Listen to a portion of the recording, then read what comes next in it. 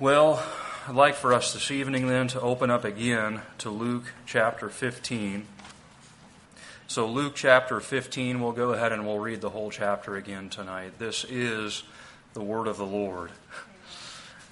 Luke chapter 15. Now all the tax collectors and the sinners were coming near him, that is Jesus, to listen to him. Both the Pharisees and the scribes began to grumble, saying, "This man receives sinners and eats with them." So he told them this parable, saying, "What man among you, if he has 100 sheep and has lost one of them, does not leave the 99 in the open pasture and go after the one which is lost until he finds it? When he has found it, he lays it on his shoulders, rejoicing. And when he comes home, he calls together his friends and his neighbors, saying to them, 'Rejoice with me, for I have found my sheep which was lost.' I tell you that in the same way there will be more joy in heaven over one sinner who repents than over 99 righteous persons who need no repentance.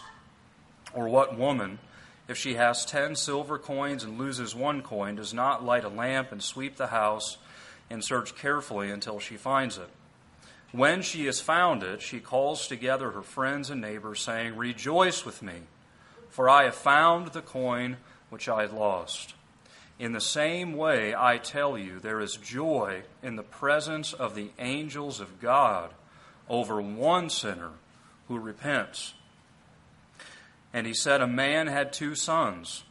The younger of them said to his father, 'Father, give me the share of the estate that falls to me. Give me my inheritance,' in other words. So he divided his wealth between them. And not many days later, the younger son gathered everything together and went on a journey into a distant country, and there he squandered his estate with loose living. Now when he had spent everything, a severe famine occurred in that country, and he began to be impoverished. So he went and hired himself out to one of the citizens of that country, and he sent him into his fields to feed swine. And he would have gladly filled his stomach with the pods that the swine were eating, and no one was giving anything to him." Where were all those friends now that he had? Gone. But when he came to his senses, literally when he came to himself, he was out of his mind, you see. Sin forces a person out of their mind.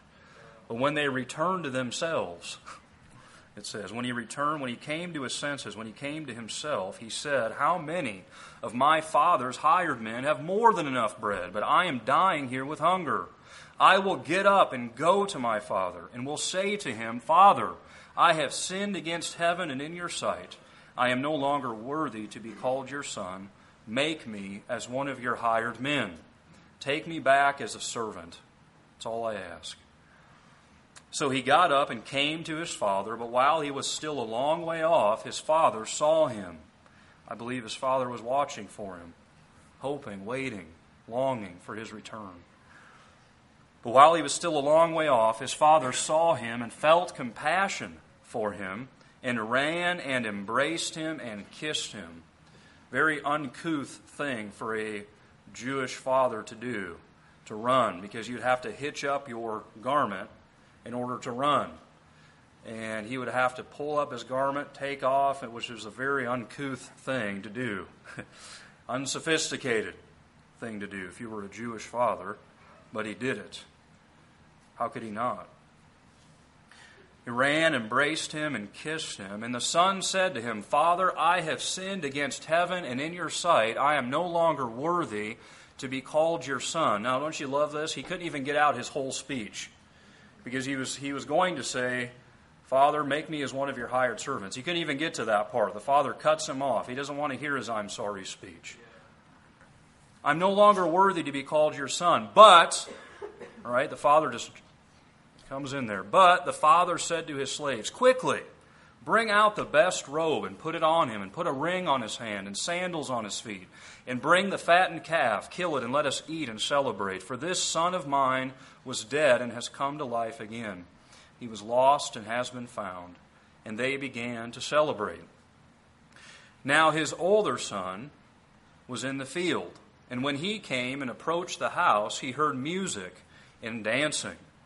And he summoned one of the servants and began inquiring what these things could be. And he said to him, Your brother has come, and your father has killed the fattened calf because he has received him back safe and sound. But he became angry and was not willing to go in. And his father came out and began pleading with him. But he answered and said to his father, Look, for so many years I have been serving you, and I have never neglected a command of yours. And yet you have never given me a young goat so that I might celebrate with my friends. But when this son of yours came, who has devoured your wealth with prostitutes, you killed the fattened calf for him. And he said to him, Son, you have always been with me, and all that is mine is yours. But we had to celebrate. Notice that word had.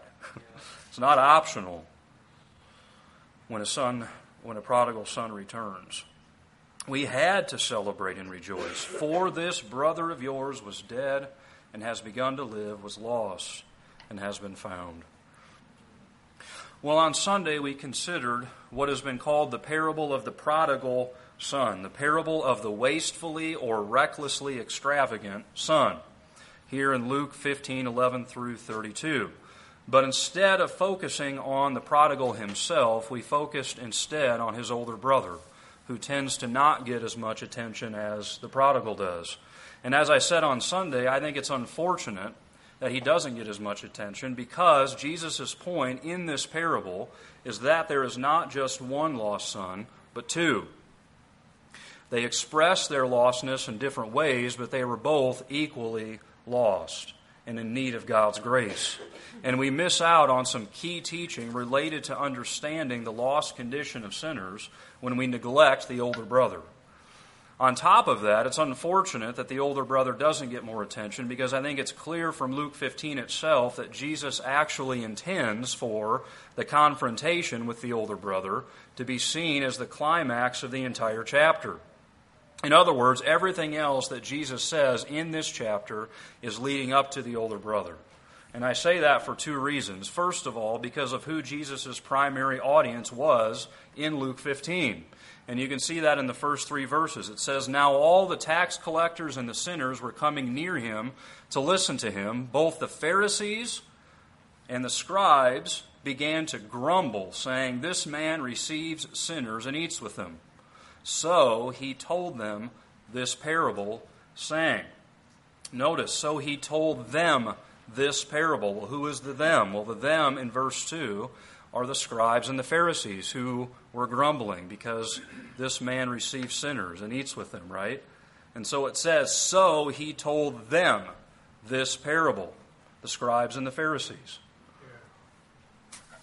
In other words, the them in verse 3 are the scribes and the Pharisees who had grumbled at Jesus for receiving sinners and for eating with them. And so everything that follows in Luke 15 is directed first and foremost to the scribes and Pharisees.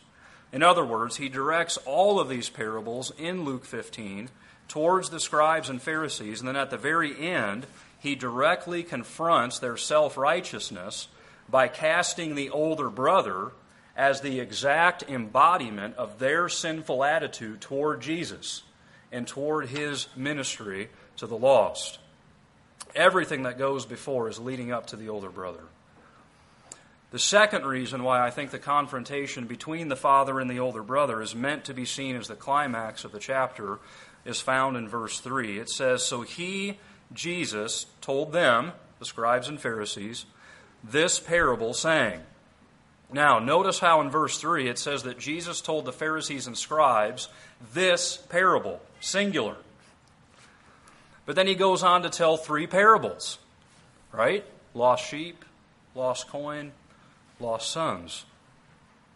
Why does Luke say that Jesus told them this parable when in fact he goes on to tell three parables? And the answer, I believe, is that Luke wants us to view these three parables in Luke 15 not as three separate, disconnected parables, but as one long parable that makes the same basic point several different ways. All three of these parables are meant to be read as one single parable directed to the Pharisees and scribes in order to rebuke them for their self-righteous attitude towards Jesus' ministry to the religious outcasts of society. That's the whole context here. So when the chapter is viewed as a whole, we can see that Jesus is telling a single parable, directing it to the scribes and Pharisees as a rebuke to them and to their attitude towards Him. And like any good storyteller, Jesus leaves the climax of the story for the end. And that climax, again, is the confrontation between the father and the older brother. Next, then, on Sunday, we considered 4 characteristics of the older brother. And I want to go through these briefly because I know there were quite a few people gone on Sunday. So I'll go through these quickly to give a little context here before we get into some new material tonight.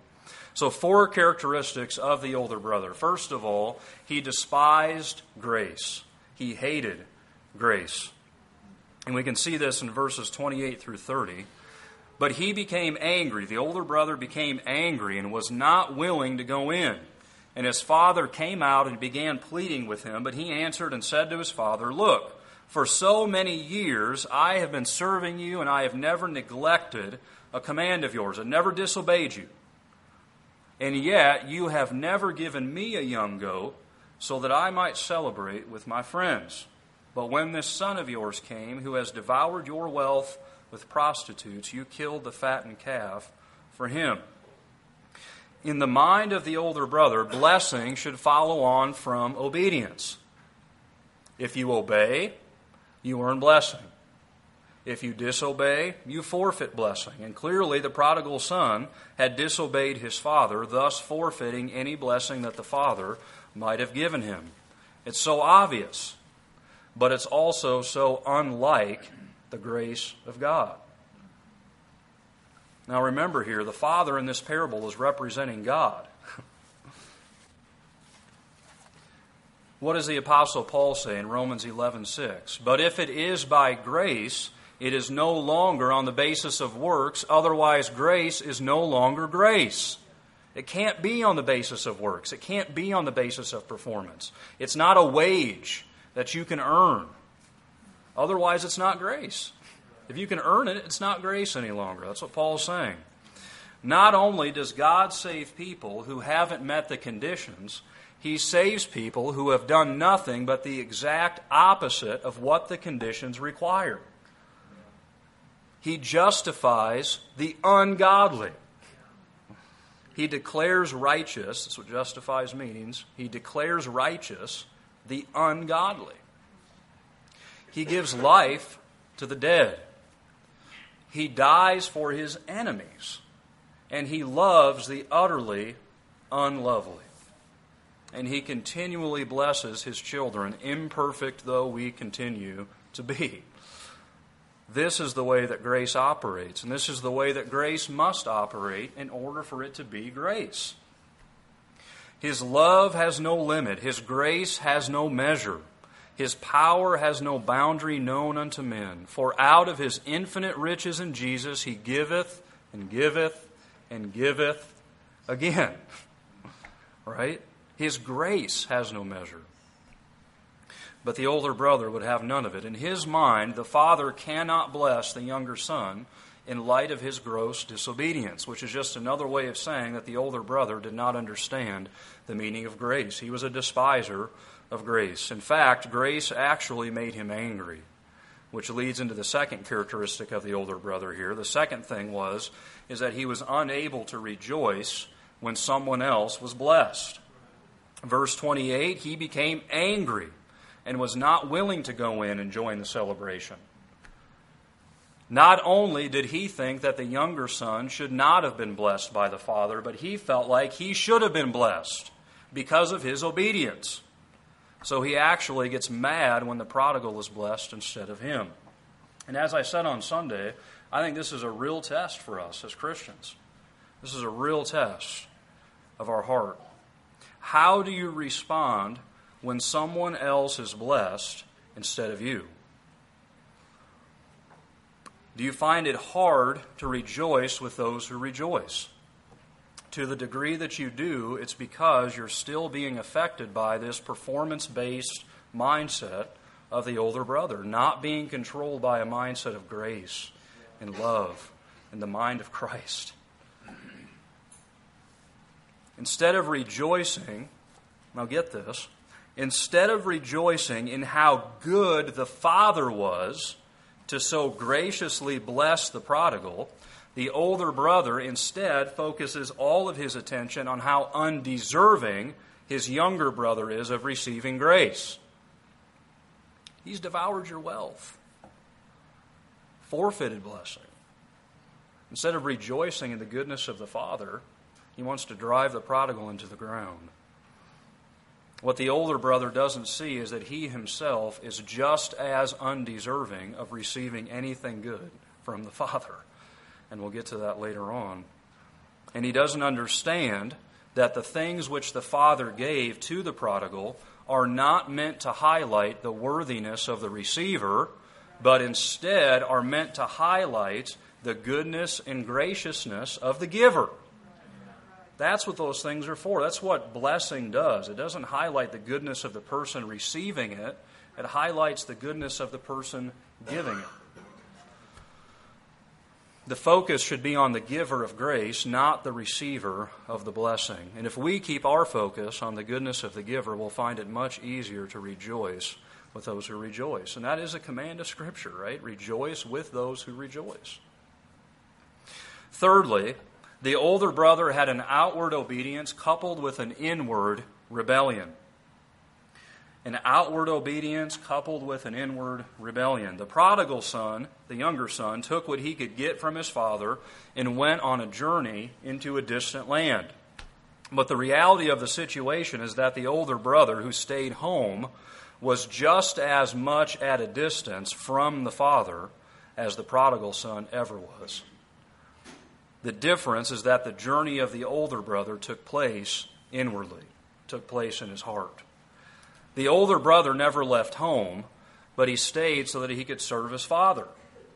Sounds good, commendable. The problem is that he was not serving his father out of love for him, but he was serving his father for what he could get from him. And that comes out in verse 29 again. Look, for so many years I have been serving you, and I have never neglected a command of yours. See, this is brewing there all the time inwardly. And yet you have never given me a young goat so that I might celebrate with my friends. The mindset of the older brother is not that of a son serving his father out of love, but a slave serving a master, or an employee serving an employer in order to get something in return. And when he doesn't get what he thinks he deserves, the true condition of his heart is revealed. I mean, how many people, beloved, have we seen this happen to? Grow up in church, serve the Lord, but then somehow they feel slighted. God didn't give me what I deserve, right? I served Him all these years, and He didn't give me what was mine, what I deserved, what I earned. And they turn away from the faith. When he doesn't get what he thinks he deserves, the true condition of his heart is revealed. And we find out then that all along he had been serving his father outwardly, while at the same time his heart was on a journey into a distant land. In another place, Jesus rebuked the scribes and Pharisees by quoting from the prophet Isaiah, saying, "This people honors me with their lips, but their heart is far from me." Outward, external honoring, no love in the heart. And that's a perfect description of the older brother who manifested an external obedience coupled with an internal rebellion from his father. All the time that was festering there. For years it was festering, but it comes out, you see, when the prodigal returns and the older brother doesn't get what he thinks he deserved all along. Fourth thing we looked at on Sunday, the fourth characteristic of the older brother, he manifested a blindness to his own sin.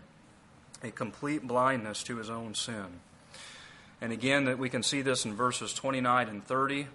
he answered and said to his father, Look, for so many years I have been serving you, and I have never neglected a command of yours. And yet you have never given me a young goat, so that I might celebrate with my friends. But when this son of yours came, who has devoured your wealth with prostitutes, you killed the fattened calf for him. And you can hear the anger. It says he was angry. A couple of verses before that, he's angry.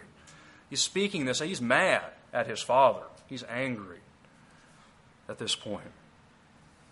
You see, the older brother had no problem whatsoever pointing out how sinful his younger brother was. And you can see that in verse 30, right? He reminds the father that the prodigal had devoured the father's wealth with prostitutes. Look at how sinful he is.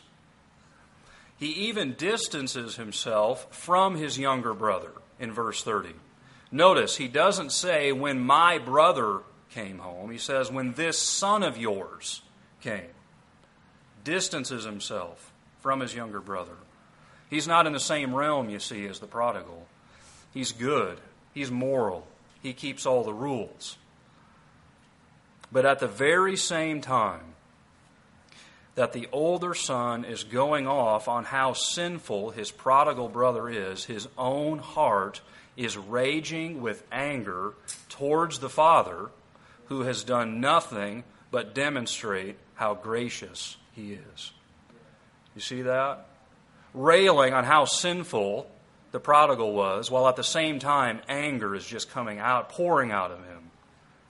Seething, festering there, pouring out of him. Again, the true condition of the older brother's heart is laid bare, and it's not a pretty sight. But he's utterly blind to it, and would rather find fault with others than address the obvious wounds festering within his own heart. Bitterness, anger, jealousy. Because he didn't get what he thought he deserved. Well, that's all review then from Sunday. And again, I took a little longer on that because I know we had several people go on. Need to lay a little foundation here before we get into anything new tonight. So what I'd like to do then tonight with the rest of our time is just consider a few more lessons, applications, extensions from this account. Some of this I briefly touched on last time, but here tonight I want to kind of crystallize it a little bit, expand on it a little bit this evening. So a few more lessons and applications here from this account of the older brother. First of all, first application that I want to bring out tonight is that older brothers are just as lost and just as much in need of the gospel as prodigals are. Older brothers are just as lost and just as much in need of the gospel as prodigals are. Prodigal sons look more lost on the outside because their rebellion is external and it's obvious to everyone. In Luke 15, the prodigal takes his inheritance, he gets as far away from home as he can possibly get, and he squanders his estate on parties and prostitutes. There was no brokenness over his sin, no real love in his heart for the father he had left behind. And anyone looking at that situation from the outside could see that. It was obvious. He was lost. He was in rebellion. And it was obvious to anyone watching. But the fact of the matter is that the older brother who stayed home and served his father was just as much at a distance as the prodigal ever was. The older brother was just as much in rebellion. But it was an internal rebellion. And it was covered over with a thin veneer of self-righteousness and whitewashed outward obedience. But when the prodigal returns home, you see, the truth comes out. And when it does, you see that the older brother has no brokenness over his sin and no real love in his heart for the father either. You see that? At the end of the day, both the prodigal and the older brother are actually in the same boat. Before the prodigal repents, that is. Both equally lost.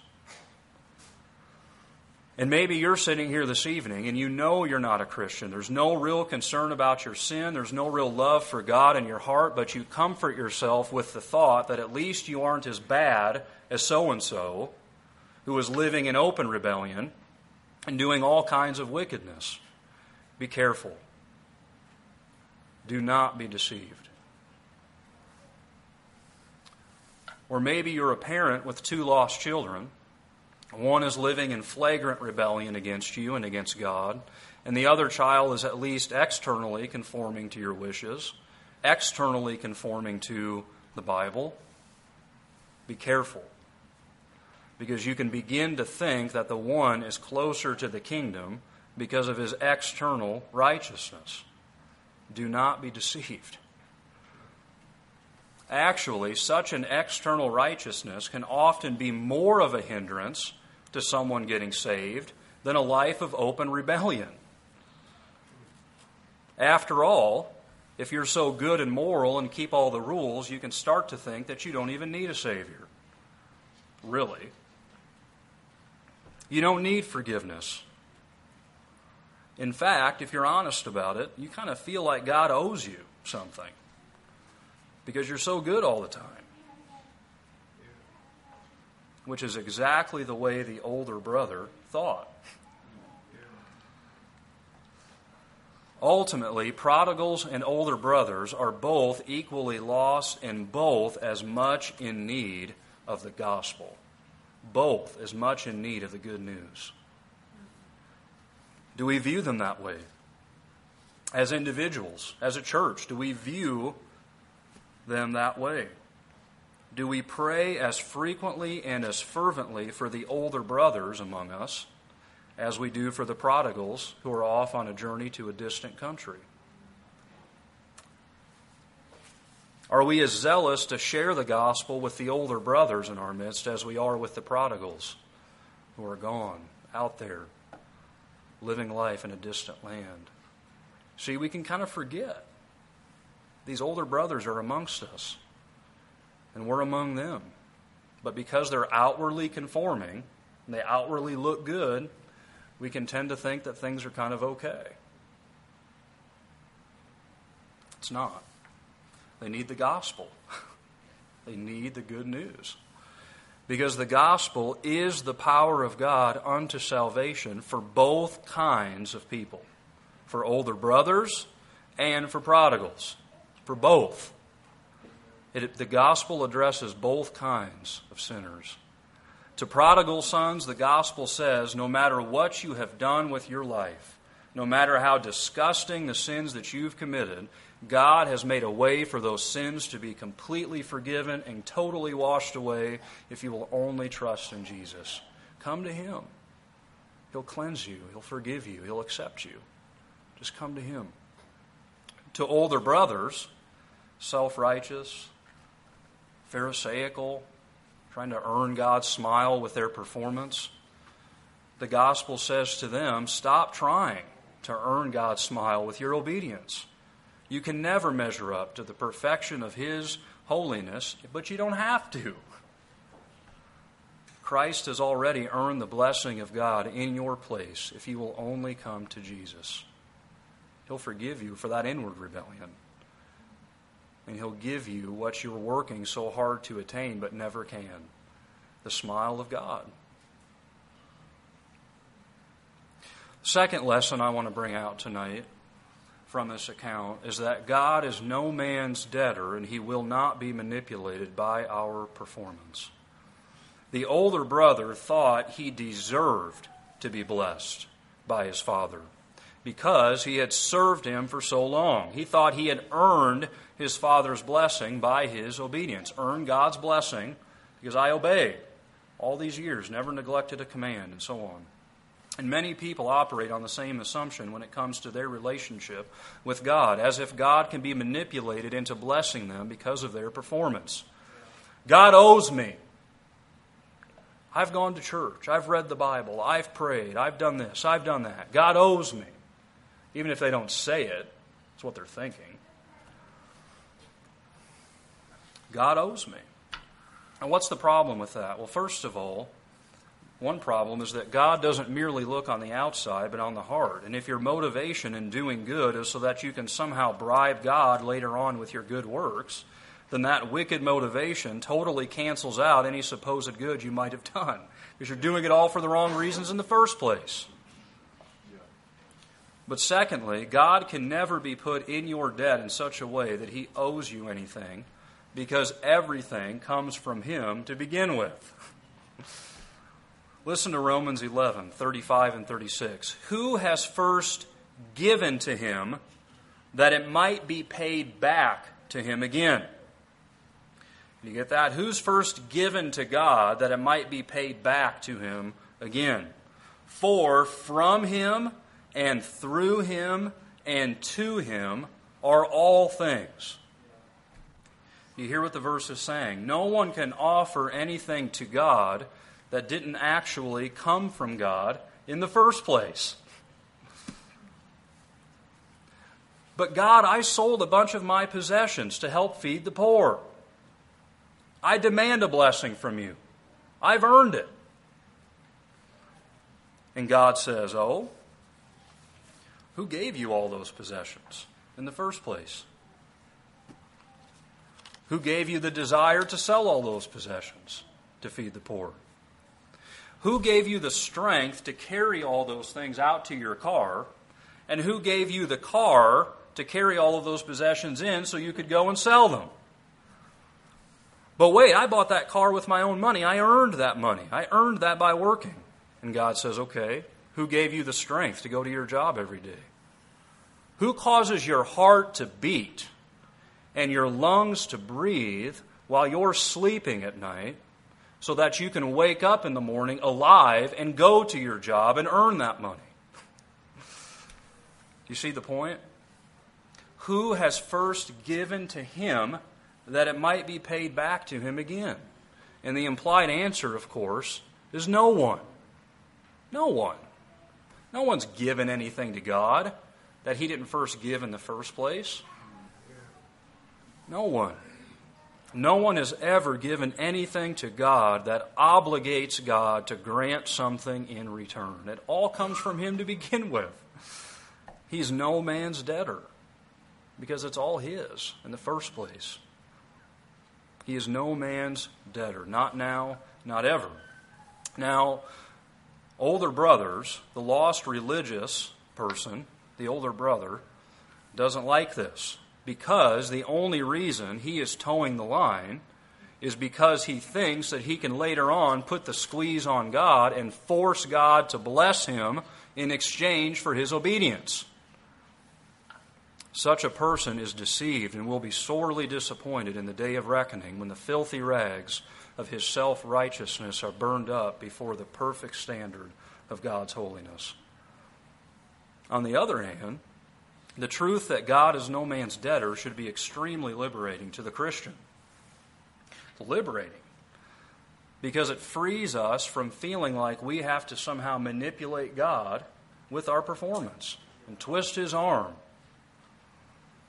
Far from being manipulated by us in any way, God says in Romans 9, I will have mercy on whom I will have mercy, and I will have compassion on whom I have compassion. So then, it does not depend, it does not depend on the man who wills or the man who runs, performance, but on God who has mercy. It depends on God. And this should be tremendously encouraging to us because it means that when God determines to bless us, nothing can get in the way of it. Nothing. Isn't that what He said? I will have mercy on whom I will have mercy, and I'll have compassion on whom I have compassion. It does not depend on the man who wills or the man who runs. When God determines to bless, nothing can get in the way of it. Not only is God not manipulated by our performance, He's not thwarted by our lack of perfect performance either. When He determines to bless, as it says in Daniel, no one can ward off His hand or say to Him, what have you done? No one can. And I like this quote from George Bowen along these lines. He was a missionary to Bombay, India in the 1800s. He said, we are His own, meaning we belong to God. He has set us apart for Himself. He has absolute dominion over us and may do what He will with us.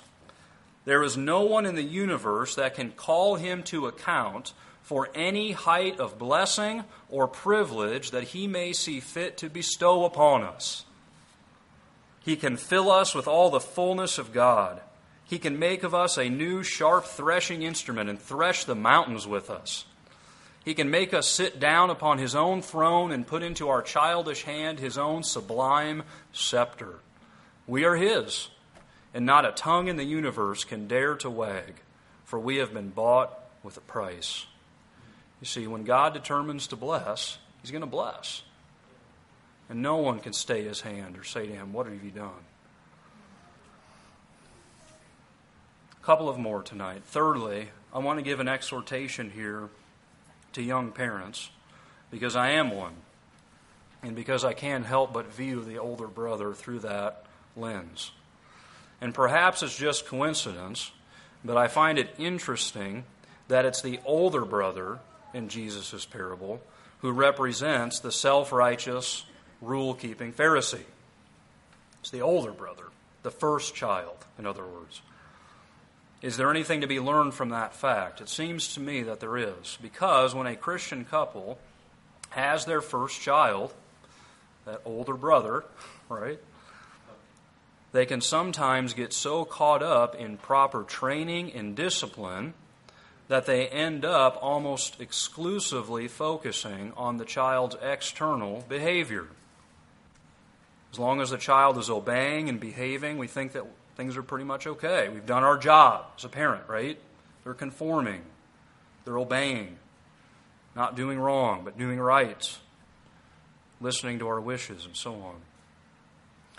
And as a result, we can end up raising an older brother who is self-righteous and thinks he is fine because he outwardly keeps all the rules.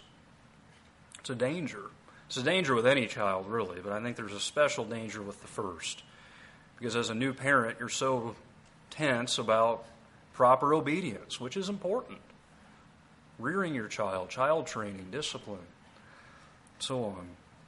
And training and discipline are very important, don't get me wrong, but we need to balance that with an emphasis on the needs of the heart. Not just outward behavior, but the needs of the heart. Remember, the older brother looked great on the outside, looked wonderful. I mean, he stayed home, he served his father for years, says he never neglected a command of his, looked great on the outside. It was his heart that was the problem. He was obedient, but for the wrong reasons. He served his father, but without real love for his father. And there ought to come a time with our own children when we start to have talks with them that don't simply address their outward behavior, but also the motivations and desires of their heart. If they disobey, talk about why they disobeyed and what that says about the state of their heart. If they go on a winning streak of obedience, find out why. What's motivating that? Is it simply fear of punishment? And if so, what does that say about the state of their heart? Conversations like that are great opportunities to talk about the God who sees and judges not just external behavior, but the thoughts and intents of our hearts.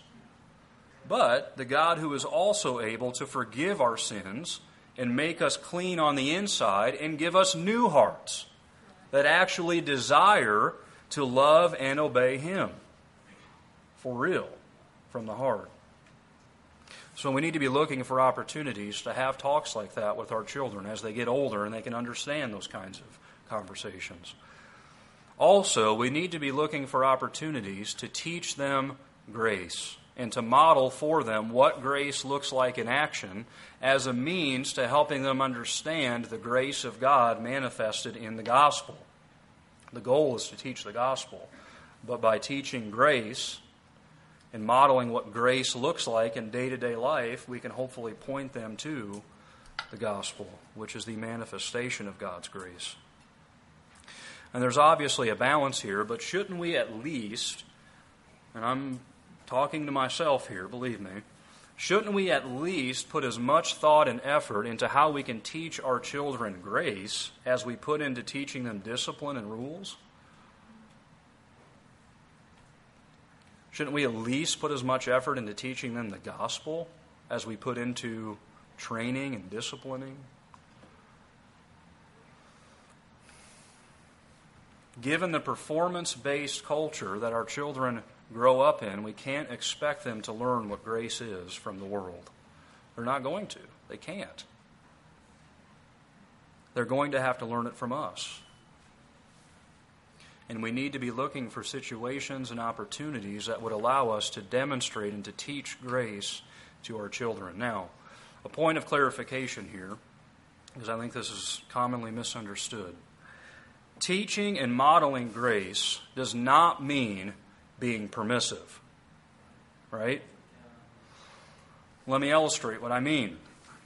Let's say my daughter's room is totally trashed.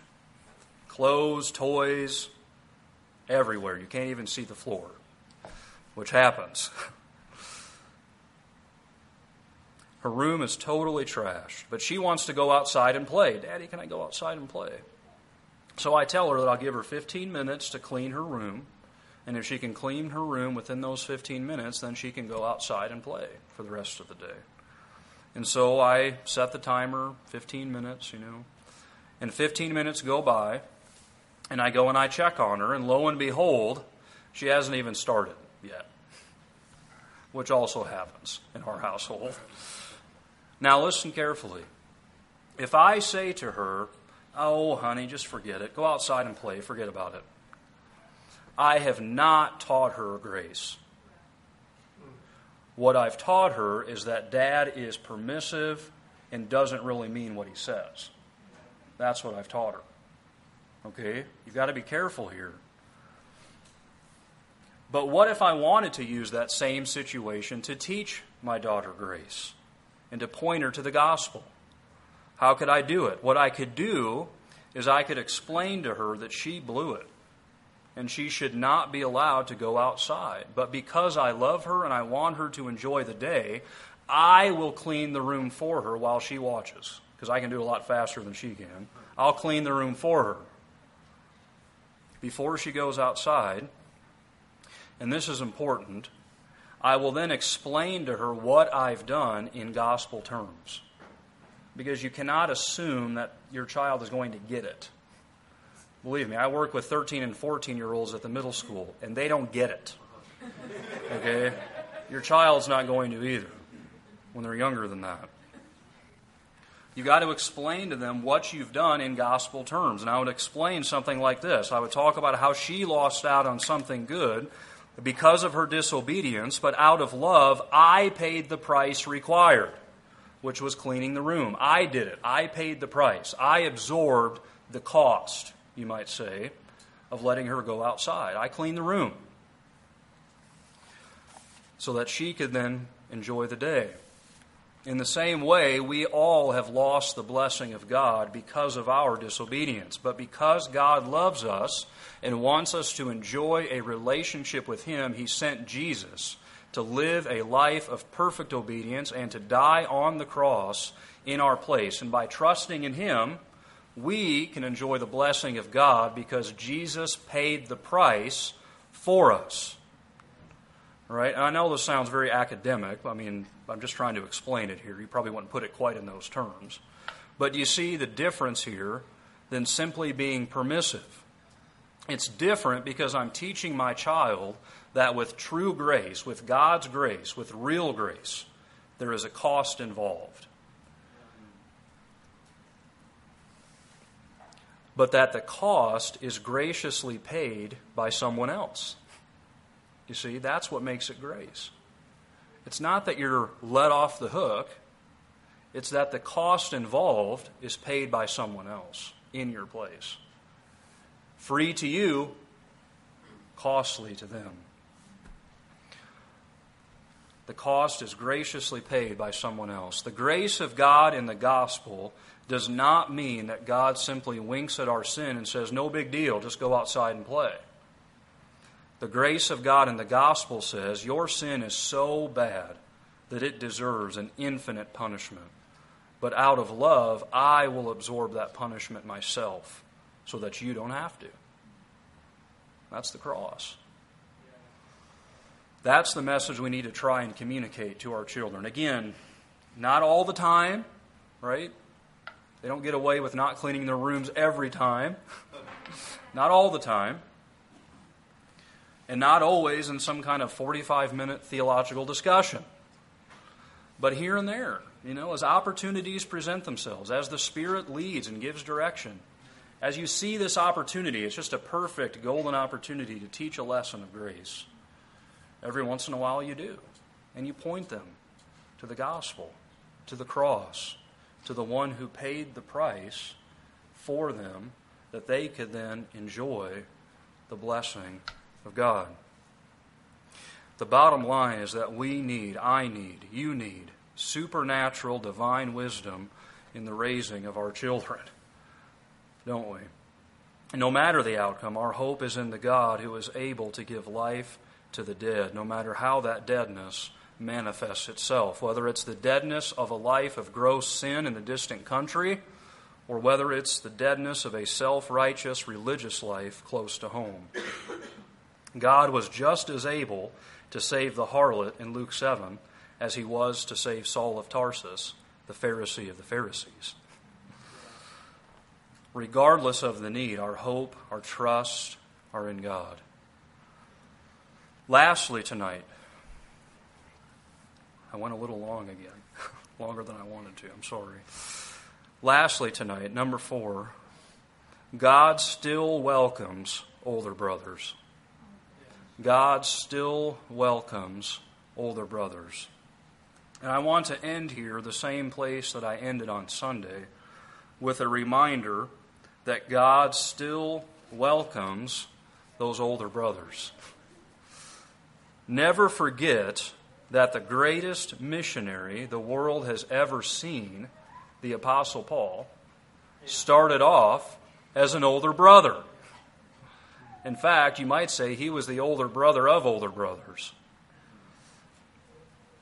God welcomed older brothers then, and he still welcomes older brothers today.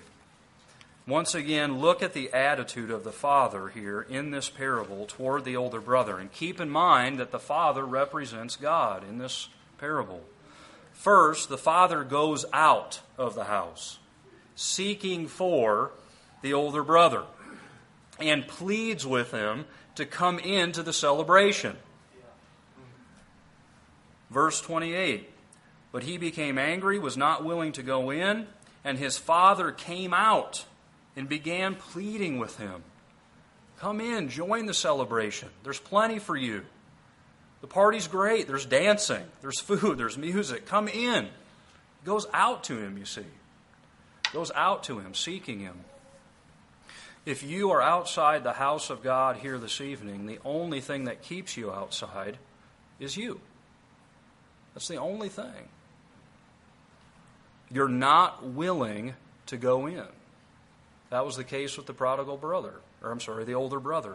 It says he was not willing to go in and join the celebration. The only thing that keeps you outside is you. But God is reaching out to you, even tonight, even right now. He comes out to you, pleading with you, come in, join the celebration. There's room for you too. Again, in the words of Isaiah 55, I think this is such a good illustration of this. Ho, everyone who thirsts, come to the waters. You who have no money, come, buy and eat. You don't have to have any money, you see. Not to buy this. It's free for the taking. You who have no money, come, buy and eat. Come, buy wine and milk without money and without cost. Why do you spend money for what is not bread, and your wages for what does not satisfy? Listen carefully to me. Eat what is good. Delight yourself in abundance. Can't you just hear the father speaking these words to the older brother? Incline your ear to me. Come to me. Listen that you may live. Come in, older brother. Come in, son. Join the celebration. And if you feel in these days that God is exposing you as being an older brother, take heart. He only exposes you in order to draw you to himself. That's the only reason why. He comes out to you, seeking you to draw you to himself, to invite you to come. He comes out pleading for you to join the celebration. Stop trusting in yourself and in your own supposed goodness, and delight yourself in His abundance, without money and without cost. Come. That's the message to older brothers. That was the message then, still the message today. Come in and join the celebration.